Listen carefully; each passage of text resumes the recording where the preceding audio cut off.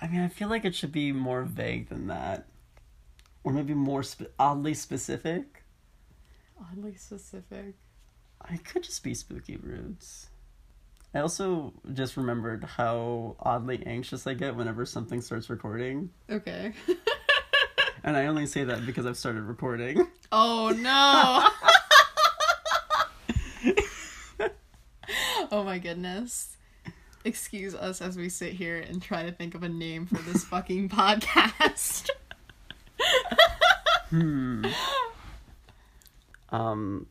Your knee hair is so spiky. Yeah, it's how I ward off predators.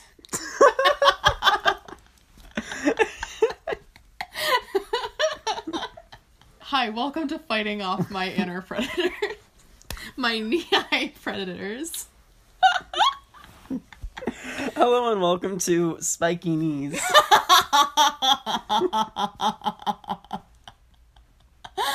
I like knee-high predators. Knee-high? Just call it that. Yeah. That's it. That's it. Knee-high predators? Hi, welcome to knee-high predators. It has nothing to do with Twitter. The show where we talk about my knee-high predators on Twitter. The show where we do not talk about knees, anything that are knee height, or anything related to knees, or anything that is knee height. Instead, we're just fueling my ego for how funny I am on Twitter. That's all this is. Hello and welcome to Knee High Predators. A show where we go through the annals of history, but only in the terms of Robin Denofer's tweets.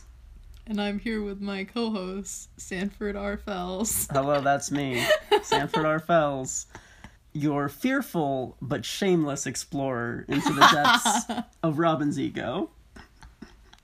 This is very true. This is only happening because you're just fueling my ego. It's true, but your tweets are so good. Okay, let's start with the first one then, shall we? Okay. My first thing that I ever posted to Twitter was... It's truly golden. very original. Yeah. How do I twat a tweet? And then follow up, that's how. So, hold on, can I have some water? Yeah. This is very unprofessional, Sanford. It is, but I have a headache suddenly. It's just very nerve-wracking, I'm sure. I really wanted you to get that gulping sound. It was a good one. Some ASMR. Yeah. For the folks at home. Oof. So yeah. Yeah, sorry. Introduction, and then immediate follow-up, which I think I posted, right after. Wait. What? No. Oh, we have to go into the first one? We have to go into the first one first. Okay. What do you have to say about this? I think it's important to go into the first one so we can understand the context for the second one. Okay. How do I twat the tweet? And then the follow-up, that's how.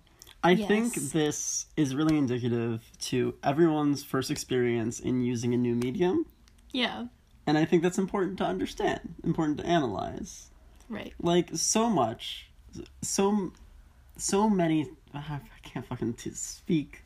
You can do it. I can't fucking do it. You can't fuck. I can't fuck. I can't. Yes, you have the darker mug because you are dark and mysterious. Ooh, good. Let me describe to you the mug that Rob is about to burn their tongue on. Let's see if it happens. It is dark blue, darker than navy, I would say.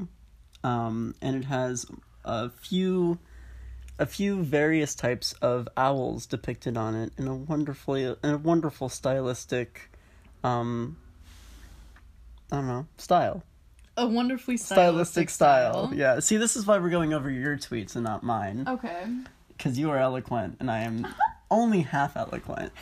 I get the first half and then I just give up. Fades out. Yeah. But see, that's why you have to start at the beginning. Okay. Not knowing anything. You have to ask, how do I twat the tweet? And then you finally realize, that's how. Yes. You have to start in a place of unknowing, and you have to go forward into that uncertainty And that is the only way to figure out how to do it. If anything, this is just like a look into my inner psyche. It's a look into your inner psyche, but it's also a metaphor for every single time someone has tried something new. This is true. And in this moment, on October 26th, 2018, was the first time that I made a Twitter, which is fairly recent. I have not been on Twitter that long. And yet, the progression has been... It's been wonderful. It's been wonderful. And you know what? The progression... Progression. The progression. I'm having a hard time. You got it. You're killing it. It is very quick. As the next tweet shows. Can I read it now? Robin, what is the second tweet you have ever twat?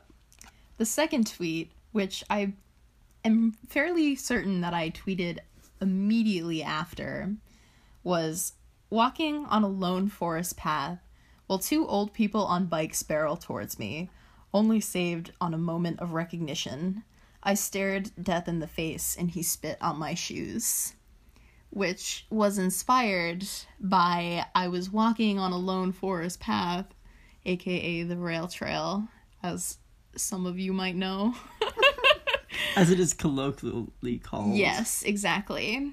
Which is just like a straight path into the woods that a lot of locals take. I think there are rail trails everywhere, dear. Yes. Not in my hometown. Really? Yeah. So it might not be common knowledge. This was my first experience with a rail trail. I feel like rail trails are the veins of gentrification. Okay. Like, once you have a rail trail in your town, a fancy coffee shop is next, and then a boutique, and then whatever. See, I have, in my hometown, which is in Vermont, it's, we have a whisper of a boutique that no one really knows how it survives. We had a fancy coffee shop, but now it's out of there. We have other fancy coffee shops, which people from New York City think that they can come in and set up and be successful, and then they fail immediately. You're fighting back. Yes. I see. But anyway, while I was walking on this rail trail, these two old people on bikes were just like coming towards me, right at me. And the first of the old people riding bikes looked at me with just such a blank expression. And I was like, oh my God, he's just gonna like run straight into me. And then he like looked up and I could see like just a slight change in his face, like, oh, person. And so just as he was about to hit me, he swerved out of the way. Wait. And then immediately after he passed me, he spit right behind me. And I was like, was that supposed to hit me? And he just like missed. Wait. So while he was barreling towards you. Yes. He was staring at you. Yes. With just a blank face. Yes. Just nothing there. And then right when it was about to be too late, he noticed and swerved out of the way. Yes. And then spat? Yeah. Are you sure it wasn't just like, oh, God, man, I have to huck a loogie right now? It might have been, but I like to think, for the sake of drama, that he was trying to spit on me. I do think you might have just encountered, not death, because I feel like death wouldn't spit at you, but some sort of malevolent force. I definitely am sensing that. I sense that from this old man. Did he seem hostile? The face was so blank, it could have been taken as, like, hostile in the sense, in, like, not caring. I see. You know how, like, some people are so aggressive about not caring about something that they're, like, hostile about it? Yeah. That was, like, what I got. You mean bros? Bros, yes. This was, like, an old man bro. But the thing is, I am taking this woman as his wife who was right behind him. They were like in a line.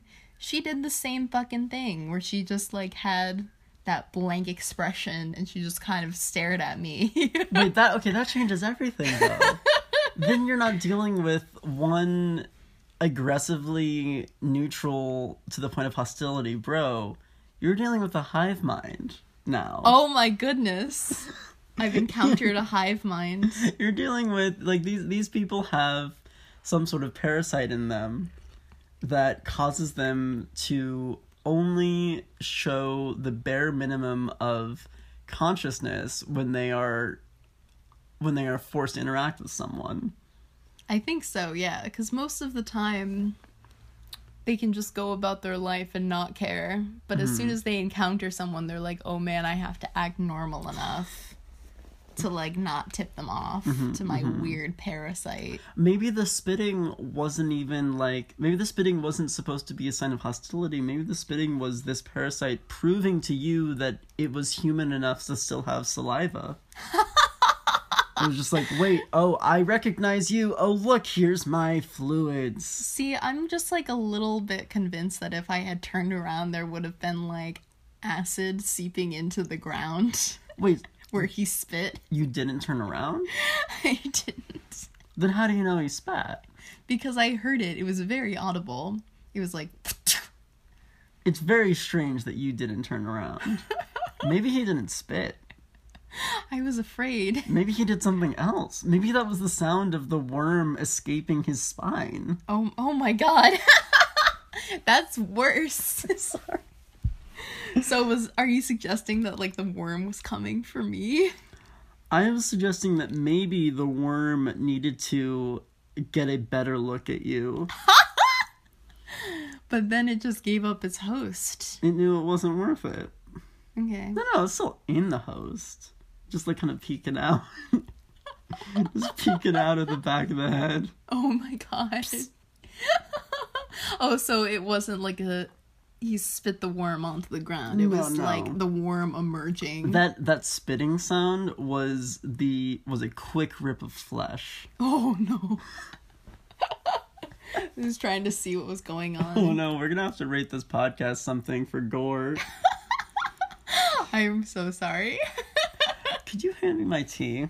I can, yes. I'm just gonna balance my phone on your knee. Oh, we've been here before. Have we? One time, I tried to balance a cup of coffee on my knee, and the mug of coffee lost balance, and I just spilled it all over my couch. But honestly, it wasn't, I couldn't even describe it as funny. It was just dumb. It was so dumb.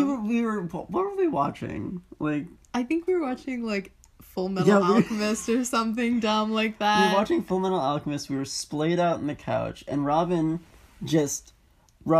has a mug of coffee, a very, might I say, tubby mug of coffee. Yeah, it was a tubby mug. And they just put it on their knee, and there was no suspense. It just immediately fell. No, it balanced a little bit. You just didn't see it until I watched you do it. Okay. I watched the thought process. Oh, I'm gonna put my mug of coffee here, and I thought, they know something that I don't know, because there's no way in fuck that's gonna work. And it did not. And it didn't, and it spilled all over your couch. It was worth it, though, just to see if I could do it. And now I have new knowledge that I can't balance a mug of coffee on my knee. It's a similar situation. You stared death in the face. And he spit on my shoes. And he spit on your shoes. Except in this metaphor, the shoes were my couch. Mm-hmm. And the spit was the coffee. Mm-hmm. And death is my own hubris. Maybe this biking couple, was in fact your own hubris manifested. Perhaps. Can you bring up the tweet again? Yes, I can. I wanna read it. I wanna see if I... Okay. So in case you've forgotten, the tweet is, Walking on a lone forest path while two old people on bikes barreled towards me, only saved on a moment of recognition, I stared death in the face, and he spit on my shoes. I feel like spat would have had more oomph. Is that grammatically correct, and he spit on my shoes? I think because it's present tense. I stared death in the face, and he spit on my shoes. I don't know if Maybe... there's a difference. I mean, okay, if we talk about this realistically, maybe the guy was just zoning out. He was just zoning out on a long bike ride. Probably. He's like, whoa. I mean, realistically, they were probably just really tired because they were coming back from a bike ride. This is true. But also, I like to think about things metaphorically because I am very much a subscriber to the belief that reality stems from my own conscience, which might be a selfish thing. But I don't care. Your reality certainly stems from your own consciousness. This is true. But you do live in a world, supposedly, where there are other consciousnesses also altering the reality around them and you. But see, I can't prove that there are other consciousnesses outside of my outside of my own. You're thinking of the mighty conch shell. The mitochondria. The mitochondria. Reality. My own consciousness is the powerhouse of my reality. Reality is just a result of the mitochondria, which isn't wrong. This is true because they energize everything. Mm-hmm. Beam me up, Scotty. Energize. Oh my god. I really and truly want to argue with you that your consciousness is not the creator of reality, because my consciousness is the creator of reality. See, now this is like a battle of who's the protagonist in this situation. Well, here's one of the reasons I like you so much.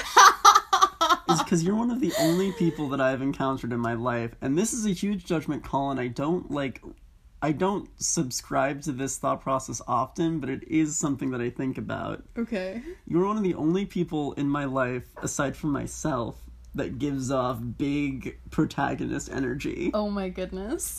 You can't say it's wrong, though. I suppose so, but I think that's just because I have a big ego, but, like, I'm aware of it enough to, like, put it in the context of my situation. Same. Hence protagonist energy. I have a big ego. I'm just not as loud about it as you are. This is true. I like to point it out so people, like, know that I'm aware of it and I'm choosing to do nothing. It was a really surreal experience. I had this conversation once in high school when I started thinking about, like, how I really felt like I felt like the main character in a story. Yeah. And then, of course, unlike Robin, I am a humble person. Excuse me. You are humble in ways. In ways. And I thought, okay, I feel like I am the protagonist of the kind of, like, localized story, like, of my friend group. But obviously, I'm only thinking that because I am the only point of view that I can see from. This is true. And so, I tried looking at the point of view from my friends. Like, specifically, I was thinking about from my friend Raimi and my friend Ethan. And I thought, I feel like if I were them, I wouldn't consider myself the protagonist of the story. But I really doubt that that's true. And a few days later, we actually started to talk about this whole, like, point of view of, like, viewing your life as a book or a novel. Yeah. And, like, we got down to the question, like, who would be the main characters, who would be the side characters. And then I experienced one of the most surreal things, which is Raimi saying, Sanford, I think in terms of, like, the generalized life that we all tend to share because we go to the same school and like we generally spend most of our time together. I think you're the main character. Oh my goodness. And I feel like I'm a side character. And I did not know how to take that. Oh my goodness. It was also very strange in terms of like perceiving reality. I'm sure, yeah. Yeah. The thing is, I often think that, like, everybody kind of has this view of, like, oh, you're the main character of, like, your own story. Which you are. Yeah, this completely. is true. Because it's, like, operating on your own perception of the situation.